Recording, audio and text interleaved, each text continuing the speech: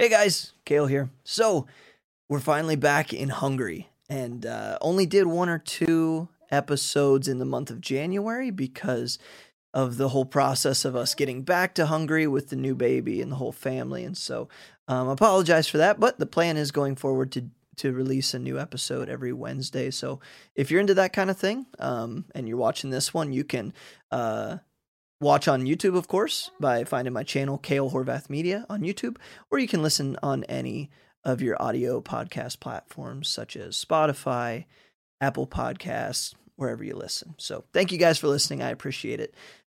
We've been back in Hungary for about a week and a half now, and so I thought it would be cool to share with you guys a couple of quote-unquote hacks that I figured out just now after already having lived abroad for 2 years. And so these are, you could call them missions hacks or just travel hacks, because I think that I'm going to give you 3 separate things that I think could apply to, of course, if you're becoming a missionary and your family is moving abroad, these are going to be super helpful for you. But even if you're just going on a missions trip abroad, or you are just traveling internationally, even if it's not an international, or even if it's not a missions trip per se, I think this information can help you, because it certainly helped me once I figured it out on my own. So here we go. The first 2 have to do with the actual flying and the packing, because when we were coming back to Hungary, we now had an infant, which is fun. I could probably do a whole other episode on how to fly transatlantic with an infant that we figured out. But he did well. Really what it's in regards to is we were in the US for 4 months. We didn't know if we'd be in the US for 3 or 4 months, but it just turned out that we were there about 4 months, and mostly because of having the baby and getting all that stuff, paperwork taken care of, and we stayed for the holidays and whatnot. Came back in January. And because we already had one boy, Judah is 4 years old, and we had another boy, Isaac, we had a bunch of baby clothes stored at my parents' house. And so Brooke was like, we should save money and we should bring these back with us. And when she started pulling them out of storage, it was a lot. So I was thinking, okay, how can we get all this stuff back? Now, of course, we had his checked bag. You know, if you've not really flown, abroad, I mean, typically you're going to get one checked bag of up to 50 pounds or 23 kilograms. And then you're also going to get a carry-on that you can sometimes check if they'll let you, and then a personal item like a backpack or what have you. And so you can get away with a lot of stuff, and you get that for each ticket that you purchase. And we decided when you fly with a baby, an infant under 2 years old, most airlines is, you don't have to buy a ticket for them, but you have to hold them on your lap the whole time, unless you get lucky and your flight isn't full.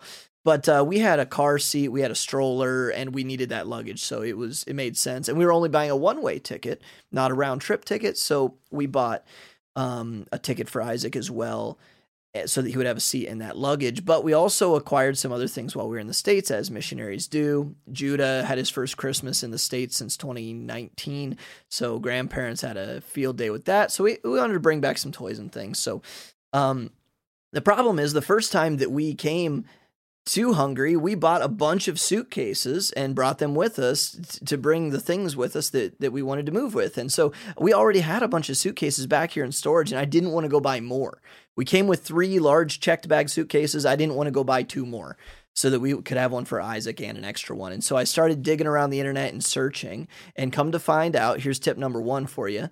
If you're moving abroad, or if you need to take lots of things abroad, like you're going on a missions trip or something, most airlines will let you take a 27-gallon tote. And that's a very specific size. If you go to Lowe's or Home Depot or something, these are the totes that they're large, and they have a black bottom and a yellow lid typically. You've probably seen them before, especially if you're a guy and you do any sort of like handiwork. It's those big storage totes, black with a yellow lid, typically 27 gallons. And the reason that's important is because now every manufacturer, the dimensions can be a little different, but typically these totes are going to be the max size that an airline will let you take on. I have experience now with these totes because American Airlines / British Airways let us use these. And what most airlines are going to have as a stipulation for the size of your bag is a magic number. For American Airlines, it was 62 inches. And that number is the total when you add up the width, the length, and the height of your bag. And so now there are some 27-gallon totes. When I was looking them up online, the dimensions were, 63, 64 inches. Would they stop you and measure it? American Airlines did not, although mine fell like right at 62. They didn't even care. It must be normal enough. I even called the airline beforehand because they didn't have issues, and they seemed to not really care. So that was cool. And those totes, the ones that I bought, were about 5 pounds each, whereas a regular bag is probably 8 to 10. And those totes cost me $8. They were on sale at a place called Rural King. When they're not on sale, maybe $10 to $20 versus a cheap bag suitcase, $50 to $100.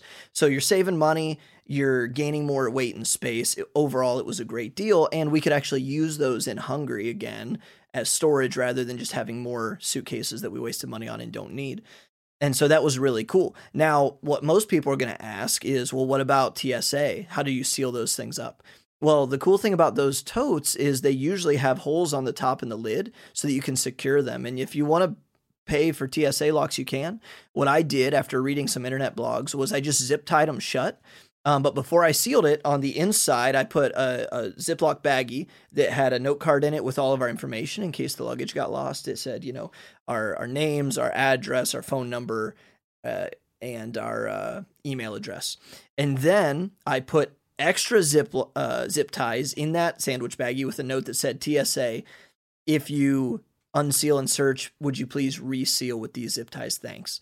And so, turns out neither of ours got unpackaged, but that I read that online. And honestly, when I called American Airlines and asked about it, they said chances are if the TSA is not going to open your bag if they can see everything inside of it. So take that for what it's worth, but it worked really well for us. It was a cheap alternative and it allowed us to bring back more things very easily. And so if you're going on a missions trip and taking a bunch of stuff or maybe work supplies for a work trip in Africa or something like that, using those 27-gallon totes might be a great way for you and your church to get those. And especially if you're moving and you're like, man, we're going to have to take 10 checked bags. Do we want to buy 10 suitcases?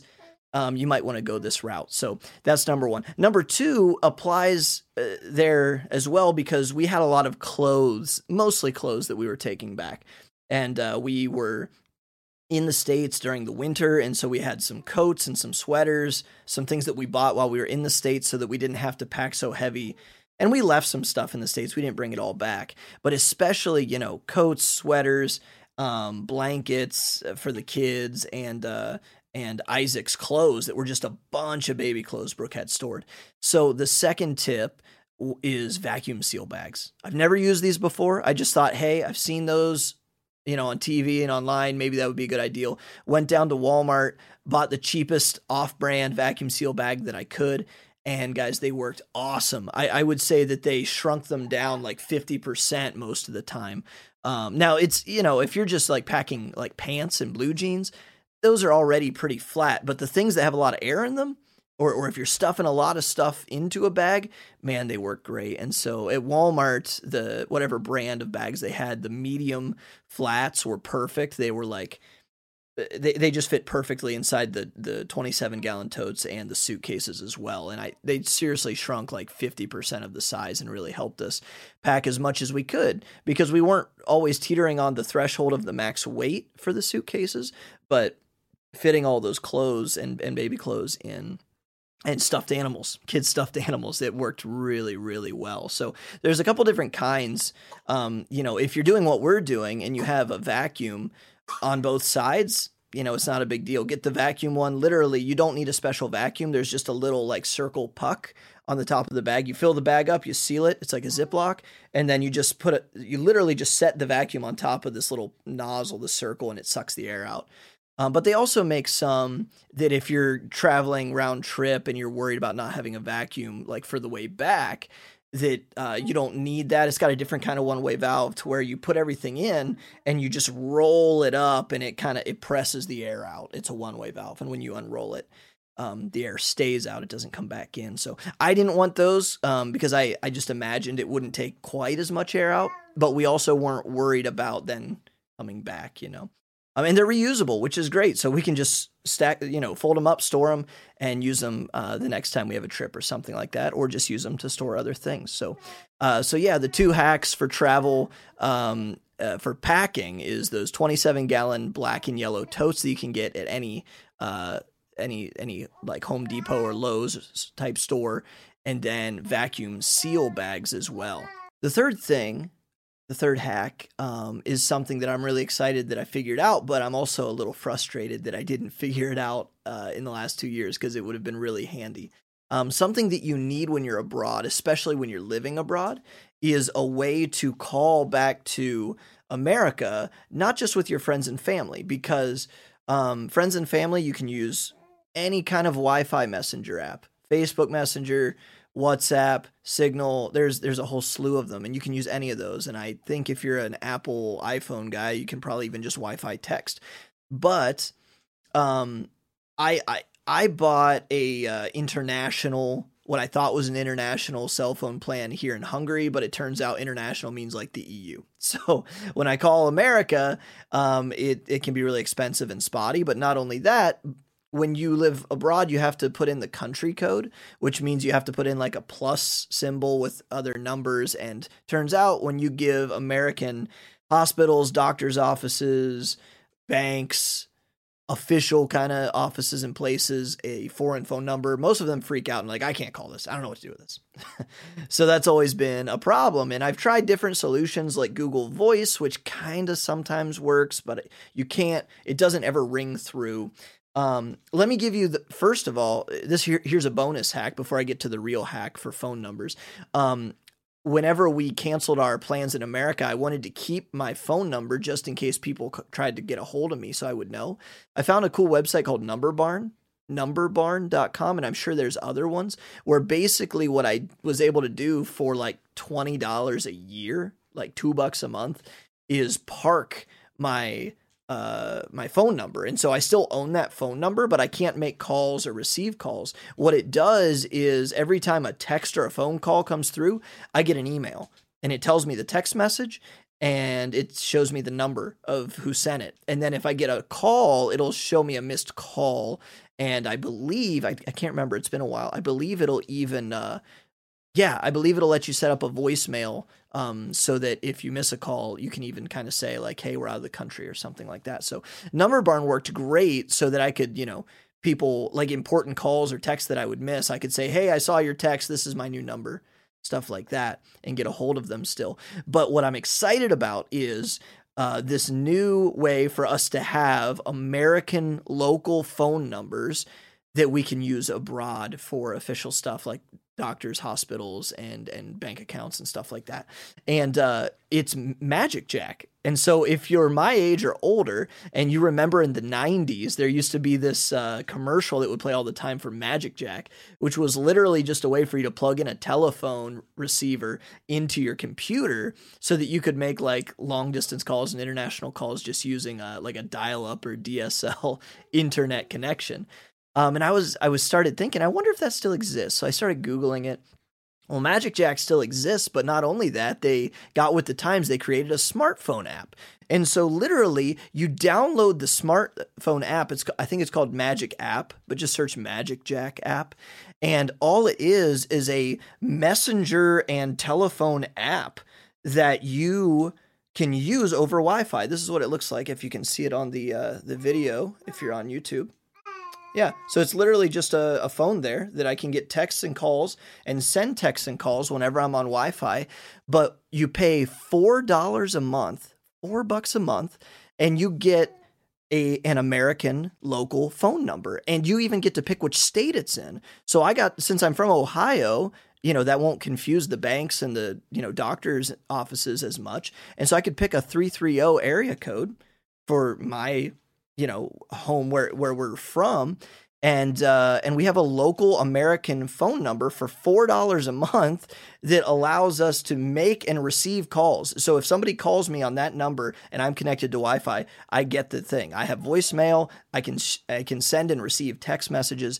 And honestly, it's a huge answer to what I've been looking for a long time now, being able to talk to doctors, insurance, hospitals, especially now that we're still trying to deal with paying off the doctor bills from the baby while we're abroad, and then being able and playing phone tag with the insurance and the doctor's offices, and your bank accounts always want you to have a phone number on file. And you might try to log into something and they have 2-factor authentication where they're like, hey, we're going to send you a text message, right? And so you can actually get that text message from your American phone number. So that's huge. So I just wanted to share those hacks with you. They helped us a lot recently. Maybe they can help you. So those 3 things again, quick. We're at 27-gallon totes for instead of luggage, instead of suitcases.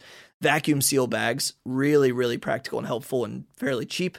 And then Number Barn and the Magic Jack app for a $4 per month American phone number that works on Wi-Fi. So anyway, hope that I hope that helps you guys in some way. Pass it on, share this if you like it, and I'll see you back next week with whatever God lays on my heart next time. See ya.